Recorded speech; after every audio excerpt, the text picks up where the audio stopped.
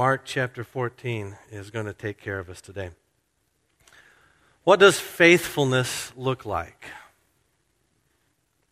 I think it might best be described through a story rather than just by a definition. I read a great story about faithfulness recently, about a couple named Julie and her husband Rich, Julie and Rich Morgan.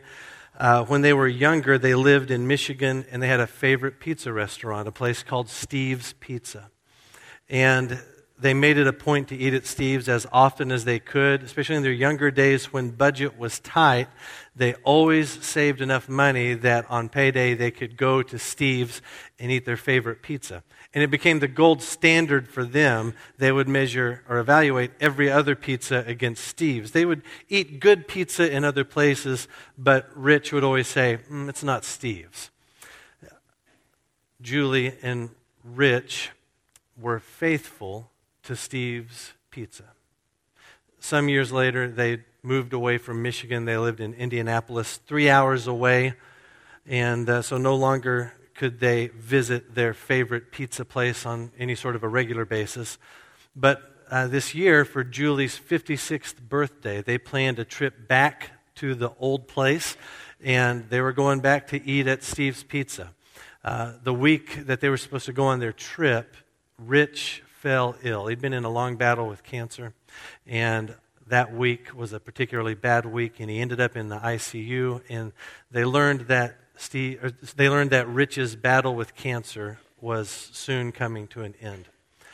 So Julie's dad, unbeknownst to her, called up Steve's Pizza, and he explained their long history with the restaurant and asked if the manager would just reach out and make contact and give some well wishes. He thought with Rich on hospice care that a call from the manager at Steve's Pizza would be a big pick-me-up.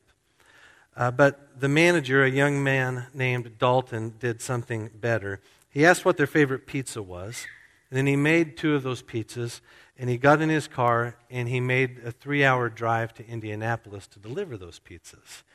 When he got to their house, he left his car running in the driveway, and he went up to the front door, handed them the pizzas, gave them some hugs. They invited him in. He said, I got to get home because I've got to go back to work tomorrow. And so then he got in his car, and he drove 3 hours to get back home. Steve's Pizza was faithful to the Morgans. Faithfulness is a wonderful quality to possess. It's an even more wonderful quality to experience. When someone is faithful to us, it's their way of saying, you're important to me. I'll keep my word to you. When someone treats us that way, it fills us with such joy, such loyalty, such happiness. If we can see faithfulness in a pizza restaurant manager, then how much more can we see faithfulness in Jesus Christ? It's moving to hear the story of the manager making the long drive to give pizza to the couple. But how should we respond when we think of Jesus who laid down his life for us? What does faithfulness look like? Jesus is faithful. In our passage today, he's faithful to the Father's will that's going to lead him to the cross. He's faithful to sinners like us to keep his word, to die in our place and rise again. Have you ever considered how your days might be changed if you were to dwell on and enjoy the faithfulness of Jesus Christ? Our story picks up in Mark chapter 14, verse 26. And we're right after the Last Supper, the Lord's Supper, the new Passover meal that Pastor Stephen preached about last week. All these things are happening in the same night within just minutes of each other. We're mere hours away from the cross, and having completed the meal, Jesus takes his disciples outside the city to pray. Now, it might help you as I read here in a moment to be able to visually map what we're reading. There are 3 distinct scenes in our passage. The first scene is this: Jesus and his disciples are on their way to the Garden of Gethsemane. The second scene is Jesus and his disciples in the Garden of Gethsemane, where Jesus is praying. The third scene is Judas and the mob arriving to arrest Jesus at the Garden of Gethsemane. That's the three different scenes in our story today. In each of these scenes, we see the faithfulness of Jesus, especially contrasted with the utter failure of everyone else in the story. And so my purpose today in preaching this passage is to highlight the faithfulness of Jesus so that we might live our lives in the power of his love. We ought to walk out of here today hearts filled with joy and strength at the picture of Christ's faithfulness to us. I'm going to do this by sharing three contrasting pictures that describe the failure of man and the faithfulness of Jesus. So I want you to follow along with me as I read Mark chapter 14, and I'll start in verse 26.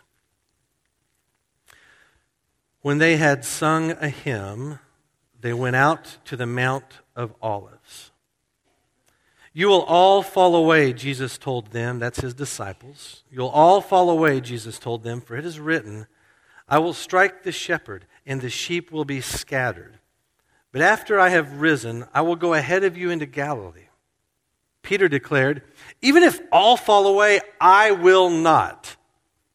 I tell you the truth, Jesus answered, today, yes, tonight, before the rooster crows twice, you yourself will disown me 3 times. But Peter insisted emphatically, even if I have to die with you, I will never disown you. And all the others said the same. They went to a place called Gethsemane, and Jesus said to his disciples, sit here while I pray. He took Peter, James, and John along with him, and he began to be deeply distressed and troubled. My soul is overwhelmed with sorrow to the point of death, he said to them. Stay here and keep watch. Going a little farther, he fell to the ground and prayed that if possible, the hour might pass from him. Abba, Father, he said, everything is possible for you. Take this cup from me. Yet not what I will, but what you will. Then he returned to his disciples and found them sleeping. Simon, he said to Peter, are you asleep? Could you not keep watch for 1 hour? Watch and pray so that you will not fall into temptation. The spirit is willing, but the body is weak. Once more he went away and prayed the same thing. When he came back, he found them sleeping because their eyes were heavy. They did not know what to say to him. Returning the 3rd time, he said to them, are you still sleeping and resting? Enough. The hour has come. Look, the Son of Man is betrayed into the hands of sinners. Rise, let us go. Here comes my betrayer. Just as he was speaking, Judas, one of the 12, appeared. With him was a crowd armed with swords and clubs, sent from the chief priests, the teachers of the law, and the elders. Now the betrayer had arranged a signal with them. The one I kiss is the man. Arrest him and lead him away under guard. Going at once to Jesus, Judas said, Rabbi, and kissed him. The men seized Jesus and arrested him. Then one of those standing near drew his sword and struck the servant of the high priest, cutting off his ear. Am I leading a rebellion, said Jesus, that you have come out with swords and clubs to capture me? Every day I was with you, teaching in the temple courts, and you did not arrest me. But the scriptures must be fulfilled. Then everyone deserted him and fled. A young man wearing nothing but a linen garment was following Jesus. When they seized him, he fled naked, leaving his garment behind. In these 3 different scenes, we have 3 different pictures of the failure of man and the faithfulness of Jesus. This is what I want us to highlight as we work out this passage. So let me show you 3 comparisons that highlight the faithfulness of Jesus. If you're taking notes, the first comparison is this. We run, he rescues. We run, he rescues. So in our story, the Passover meal is completed, Jesus and his 11 disciples leave Jerusalem heading east. They go out of the city to the east, and they go to this place called the Mount of Olives. Now, the Mount of Olives is just adjacent to the city. It's across a valley from the temple complex itself, and it's a large hillside covered with all these olive trees. That's why it's called the Mount of Olives. Now, on this night, already, it's been a night of shocking statements. Right? Jesus had just finished saying to his disciples, with bread and wine, "This is my body, and this is my blood." But that's not the end of the shock. Look at verse 27. Look at what Jesus says to his disciples. He says, "You will all fall away. For it's written, I will strike the shepherd, and the sheep will be scattered." Jesus is telling them, here's what's going to happen. You're going to leave me, abandon me, desert me, forsake me. You're all going to fall away. Now, Jesus quotes from Zechariah chapter 13, verse 7. That's the line here where he says, it's written, I'll strike the shepherd, and the sheep will be scattered.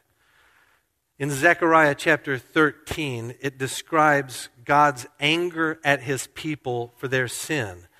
And God is going to judge his people because of their sin against him.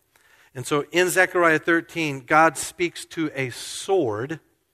And to the sword, he says, strike the shepherd, and the sheep will be scattered, and I will turn my hand against the little ones. And so the sword does what the Creator commands. The sword strikes the shepherd, and then the people scatter. Now, Mark quotes this text, and he quotes it essentially the same, but he makes a small tweak. He puts the verb in the first person so that it's not the sword striking the shepherd. He says, I will strike the shepherd. Who's the I in that quote? The I is God. God is the primary agent who drives this action. Even in Zechariah, he speaks to the sword, and the sword does what it's told. God is the agent who strikes the shepherd and then scatters the people. God's the one who is responsible at this point. And how do the disciples respond to this news of their impending flight? Well, Peter promises that he's going to stay till the end. He's incensed at the idea that he would forsake Jesus. And Jesus, of course, tells Peter, you're going to deny me 3 times before the rooster crows. And then Peter responds, look at verse 31. Peter insisted emphatically, even if I have to die with you, I will never disown you. And Peter's bravado is infectious to the rest. All the others said the same. Here's a question for us to answer. When Jesus speaks of the strike against the shepherd, what is the strike? Well, we might say, well, the strike is when Judas betrays Jesus and then the disciples scatter into the night. That's the strike and the scattering. In part, that's certainly true. There's a short vision sense in which this is fulfilled in very immediate terms on this night. But there's a clue in the passage that tells us there's more to the strike than just Judas arriving. Look at what Jesus says in verse 28. He predicts the strike, the scattering, and then verse 28 he says, but after I have risen. So what's the strike against Jesus? It's not just the betrayal and his arrest. That strike is the cross. I will be struck, and then I will rise. The strike against the shepherd happens only in small part in the garden, but in full at the cross. And that's the event that causes God's people to scatter. They go their own ways after the cross a little bit. You remember Peter, after the cross, what does he do? He goes fishing. After the cross, what does Thomas do? He refuses to believe anything unless he can see it with his own eyes, touch it with his own hands. They're not necessarily scattered physically in the immediate days after the cross, but they are scattered spiritually. And isn't it incredible that even as Jesus describes their coming failure, he also speaks of their restoration. Don't miss this point. He tells them, I'll be struck, you'll be scattered. But verse 28 is huge. After I have risen, I will go ahead of you into Galilee. He's giving them a roadmap for life after the cross. I'll be struck, you'll be scattered, I'll rise from the dead. He just kind of says it matter-of-factly. After I rise, I'll meet you in Galilee.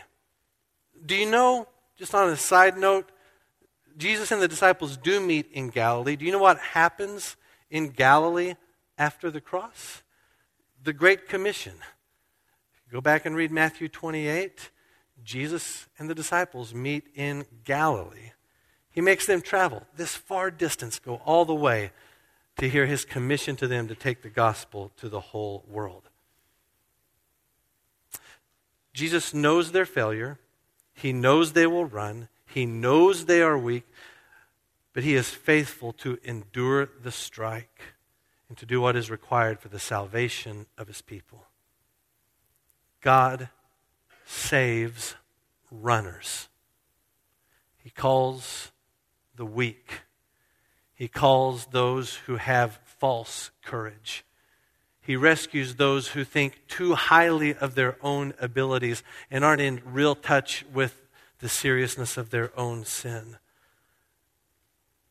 This has always been true. It's always been true also that we've had problems remembering that God rescues runners. The Apostle Paul had to remind the Christians in the city of Corinth about their own weakness as well. I want you to look and see what Paul wrote to them in 1 Corinthians chapter 1. He said, "Brothers and sisters, think of what you were when you were called. Not many of you were wise by human standards. Not many were influential. Not many were of noble birth. But God chose the foolish things of the world to shame the wise. God chose the weak things of the world to shame the strong. God chose the lowly things of this world and the despised things and the things that are not to nullify the things that are, so that no one may boast before him. It's because of him that you are in Christ Jesus, who has become for us the wisdom from God that is our righteousness, holiness, and redemption." We are all runners. But there's good news. Jesus is also a runner. One writer called him the hound of heaven. His eyes are on a target, and he pursues it with ruthless efficiency. That target is you. He knows your weakness. He knows your failures. And he knows you're prone to think higher of yourself than you ought to. He knows all of that. And still, he takes the strike. He goes to the cross. He is faithful to save us. Christian, are you running today? Maybe this is the day that the hound of heaven catches up with you. Maybe this is a day for a fresh start. The fires of your affections towards the Lord have grown cold. Appetites have taken the place of spiritual disciplines. The Lord has become an afterthought. Maybe today's the day that you're humbled by the portrait of the Christ who knows you in all of your sin and failures and could not possibly love you more than he does right now. Loves you enough to take the strike and to gather you from the sin that scatters you. So we run and he rescues. Let me show you another contrast in this story. The second contrast is this. We sleep, he submits. We sleep and he submits. So Jesus takes his disciples to an area on the Mount of Olives called Gethsemane. And Gethsemane is the location of an olive press. In fact, the word Gethsemane is a combination of two Hebrew words, Gad and Shmanim, which literally means press of oils. The Garden of Gethsemane is the garden of the olive oil press. It makes sense to have a garden like that, a Gethsemane, in the midst of the Mount of Olives. It might help for you to wrap your mind around their location if you could see it a little better. Let me show you a couple of pictures that might help. If you have olive trees and you harvest your olives, they come off looking like this. Your olives come off the tree really hard. They don't have a pimento already in the middle of them. That requires extra labor on your part. but they're not soft, they're not squishy, they're extremely hard. And so you take your harvest, and the first stop for your harvest is the olive mill. And so you put your olives, and the next picture is a picture of the mill. You would put your olives in the large round basin. And then this stone, this millstone, is rolled over those olives and crushes them, the pits, the skins, the fruit, everything. Oftentimes that's pushed by a donkey. People could perhaps push that as well, push smaller versions of that. Remember what Jesus said about the person who caused children to stumble away from him? It would be better for them to have a millstone tied around their neck and thrown into the ocean than to face the wrath of God. You put your olives in the large basin, the stone rolls around, creates a mash. You scoop up that mash and you put it into these special baskets, and then you take the baskets to the olive press. The next picture is a picture of an olive press. Now, if you'll look underneath the long log, you'll see a stone and then some pancakes. So those pancakes are the baskets with your olive mash in them. And weight is applied to the pole using different levers or pulleys in some systems. And then the olive oil comes out and is collected. There's a small hole in the ground at the base of that large stone. That is your Gad Shmanim, your press of oils. When you press the oils, you would press the olives, you would do 3 presses. So you press once, and that first olive oil that comes out is the best olive oil. And that oil is given to the temple for use in worship practices there because your first fruits belong to the Lord. The second press was also good oil, and that was used for cooking purposes, for hygiene, to make perfume, things like that. The third press was not good oil, and that was the oil that was used to light your lamps or to make soap out of for other industrial purposes like that. So Jesus goes to the garden of the oil press. And in the place where olives are pressed, Jesus himself feels the intense pressure of this moment. Verse 34, he says, "My soul is overwhelmed with sorrow to the point of death. Stay here and keep watch." Going a little farther, he fell to the ground and prayed that if possible the hour might pass from him. In the place where olives are pressed 3 times, Jesus prayed 3 different times. In the place where olives are crushed, we're given a vivid picture of what Jesus will endure at the cross. A little bit ago we read Isaiah 53:5, which tells us the Messiah was pierced for our transgressions. He was crushed for our iniquities. In the place where the first press of oil is set aside for the Lord, well, Jesus committed himself to the Father's will. Remember, he prayed, "Abba, Father, everything is possible for you. Take this cup from me, yet not what I will, but what you will." That simple prayer in verse 36 is truly special. We see a glimpse of Jesus' humanity. More than a glimpse, this humanity is on full display. He's deeply troubled by the events that are about to unfold. And doesn't that seem a little odd that Jesus would be troubled at this point? He knows what's going to happen. He knows exactly what's going to happen. He's predicted that he would be betrayed by one of his own, that he'd be arrested by chief priests, scribes, and Pharisees, that he would die and that he would rise again. In fact, just moments ago, he had told his disciples, "After I rise, I'll meet you in Galilee." So why, if he knows the end of the story, why is he so troubled at this point? Well, I think the text gives us a clue. When he says in his prayer in verse 36 to the Father, "Everything is possible for you. Take this cup from me. Yet not what I will, but what you will." What is the cup Jesus is speaking of? Well, the cup is a metaphor. This is poetic language, and it has Old Testament roots. When it's used in the Old Testament, it sometimes is a metaphor of blessing, a cup of blessing. But more often than not, it's the cup of judgment or the cup of wrath. An example of this is in Jeremiah chapter 25. In Jeremiah 25, it describes in graphic detail God's judgment on the nation of Judah for their sin, as well as his judgment on all nations for their rejection of him. So God tells the prophet Jeremiah this in Jeremiah 25:15. He says, "Take from my hand this cup filled with the wine of my wrath, and make all the nations to whom I send you drink it."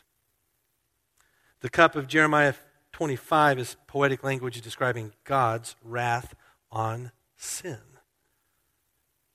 The cup metaphor means God uses horrifying, or is unleashing horrifying judgment on the one who drinks from the cup. So when Jesus prays, "Take this cup from me," I don't think he's wrestling with the decision about whether or not to go to the cross, nor is he scared of dying or uncertain of what's to happen. Rather, Jesus is reacting properly to the burden of the sin he will bear and the terror of the wrath he will endure at the cross. Jesus was overwhelmed with sorrow to the point of death because he was about to endure the unbridled wrath of God on sin. And in the face of the crushing pressure of this moment, Jesus says, "Yet not what I will, but what you will." He submits fully to the Father's will. Contrast this with the disciples whom Jesus pleaded with to stay awake and pray.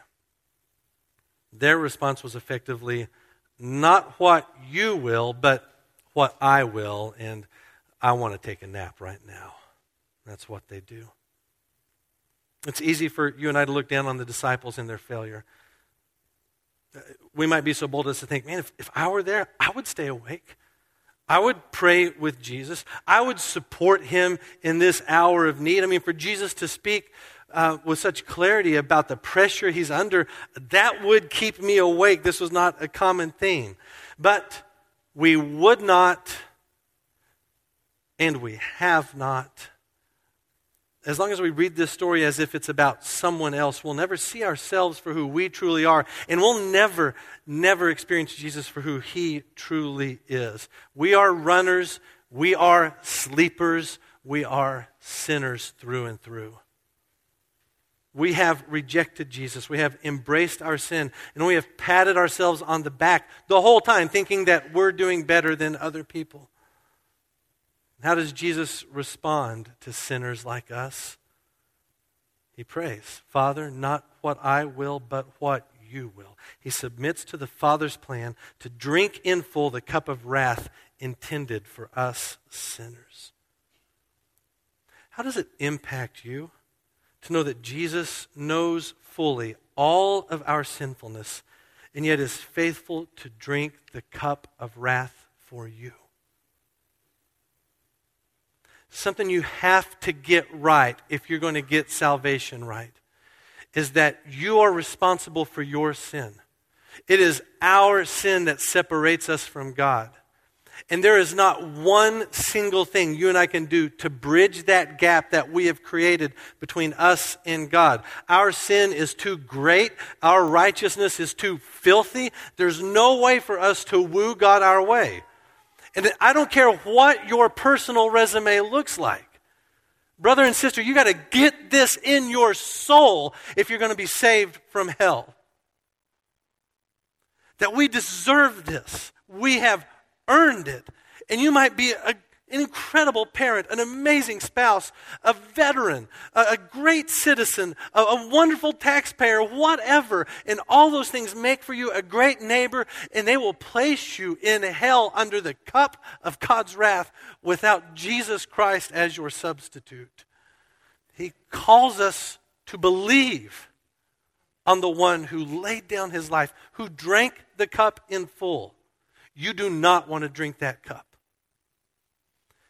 That's why Christ came and died in our place and rose again, and worthy of all of our faith and devotion To say Jesus loves us as sinners is not to say that he leaves us as sinners. He loves us that we might leave our sin and embrace him, chain ourselves to righteousness, and walk with him in holiness.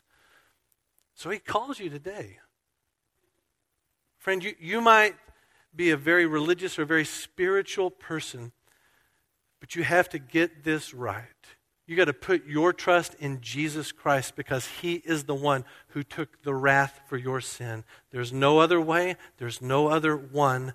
Jesus is the one, and that's good news for you. God loves you this much that while you were a sinner, Christ died for you, and he calls you today to trust in him.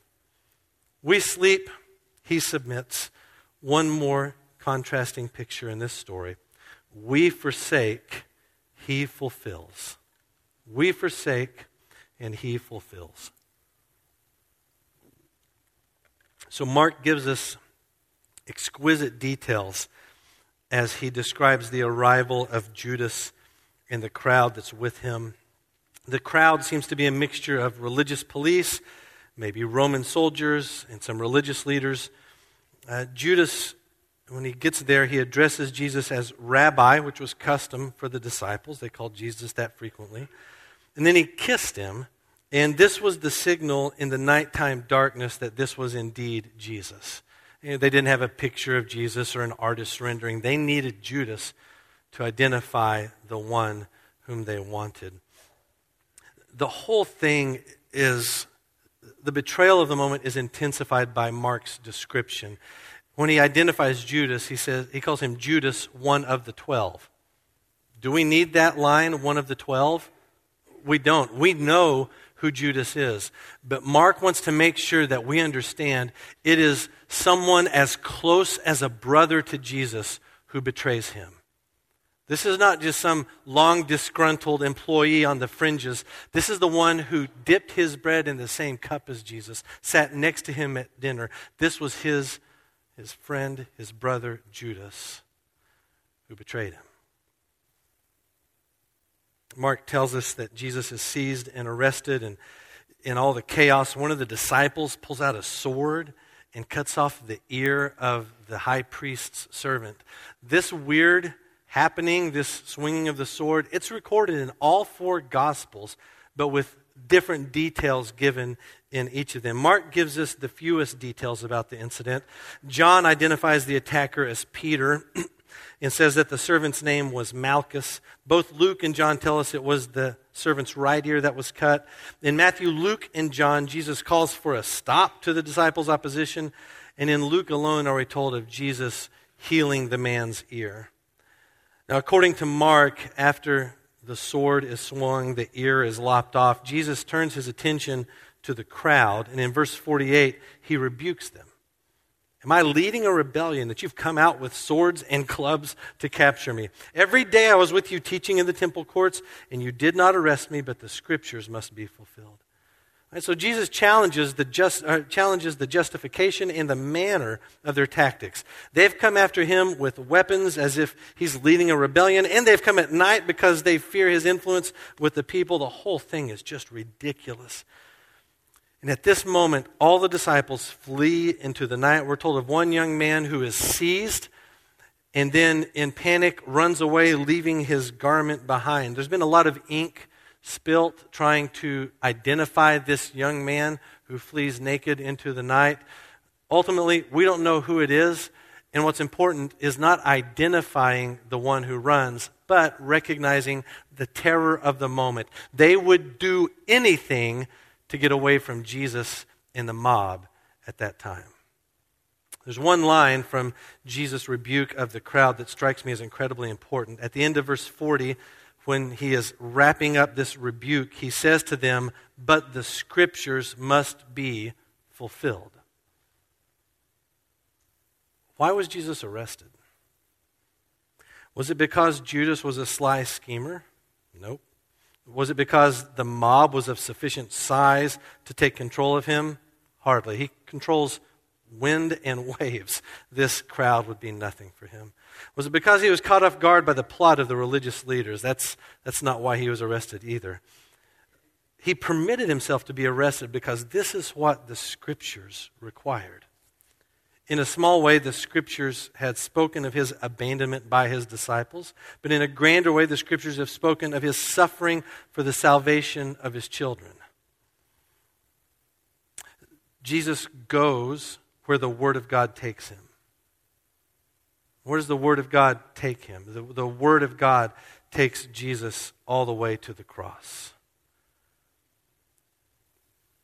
We would like to think that our obedience to the Word of God and the will of God would take us only down streets of gold to pearly gates and every day with Jesus sweeter than the day before.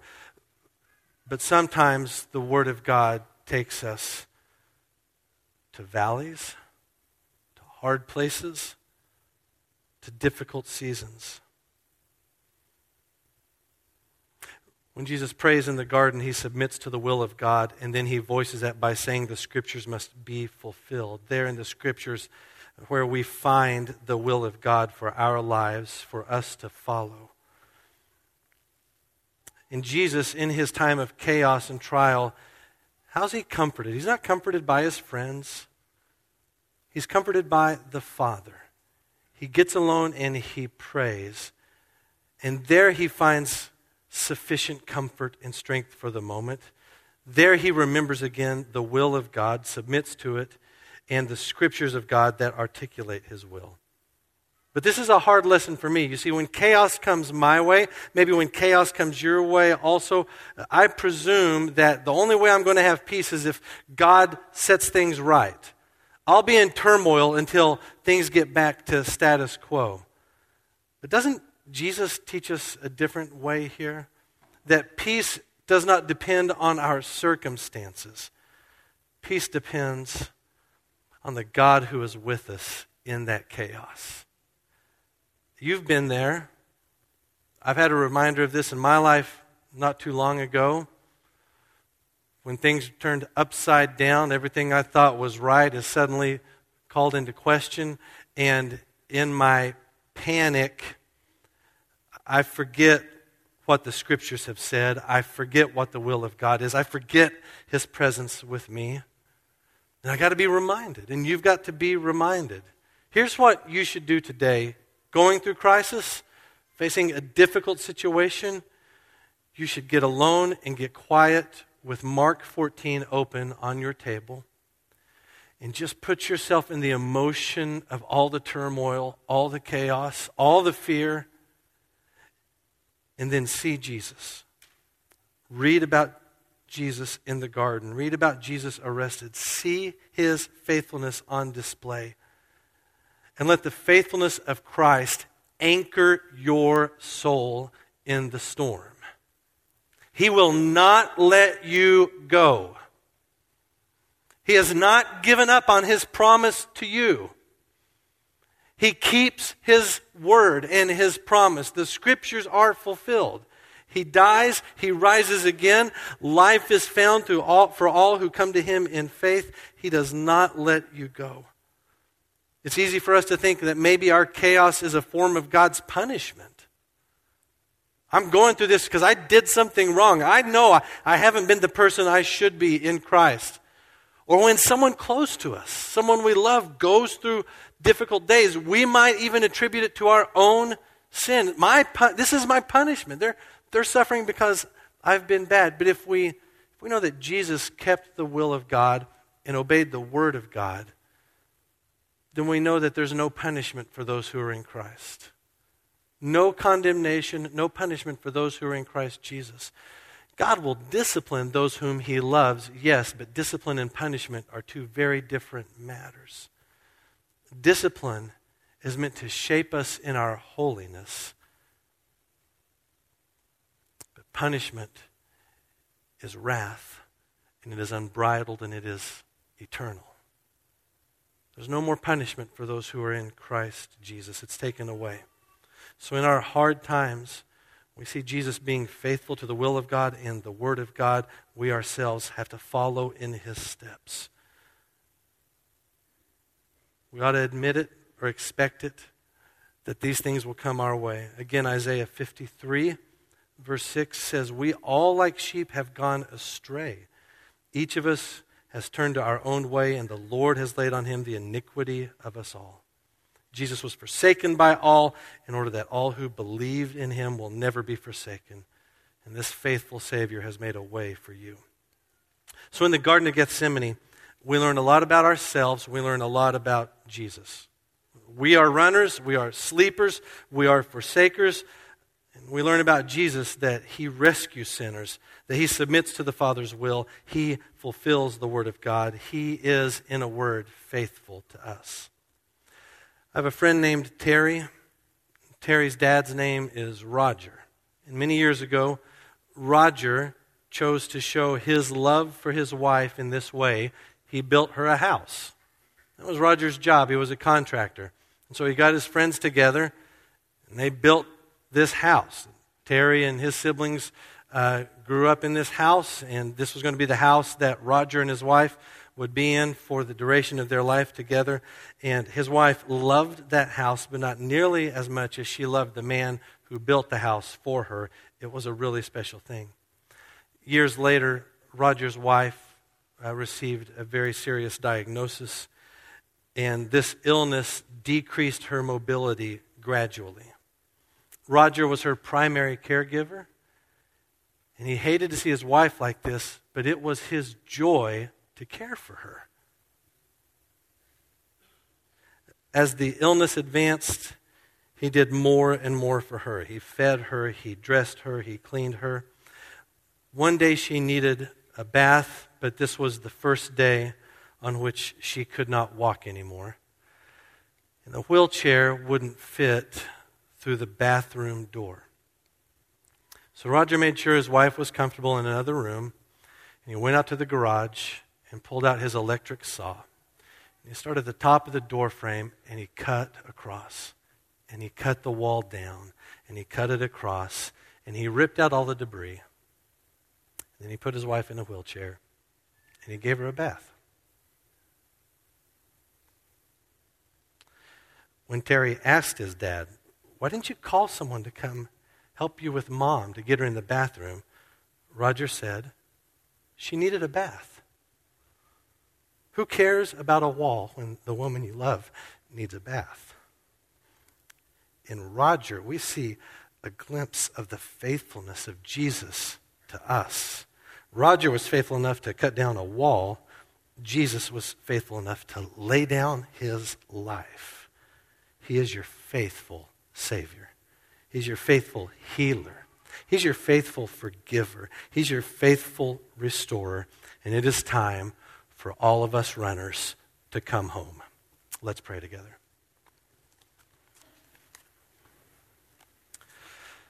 Father God, thank you for the love you have shown us.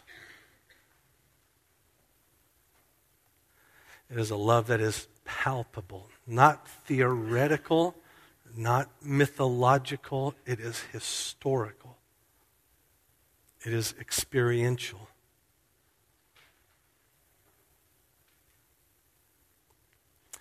I know my heart, and I think in ways my heart is indicative of other human hearts, that we are inclined to think so highly of ourselves. But Father, thank you for showing us in the mirror of your word today our failures. And they are many. They are more than we can overcome. But thank you that as we see our own failures, we see the success of the Savior who said yes to the Father's will, who fulfilled the Scriptures, who drank the cup of wrath in full, that we might be saved. So God, I pray this morning for friends in here that don't know you as their Savior, that they would believe, not just with some intellectual knowledge, but from the core of their being, they would give all they are to you. All their sin, all their failure, all the doubt and fear, the disbelief, the betrayal, the rejection, all of it, give it to you that it might die at the cross, and that they would be given in its place the holiness of Jesus Christ. Awaken faith in them today. God, I pray for my brothers and sisters who need to be reminded that Jesus is faithful. He keeps his word. He does not give up on us.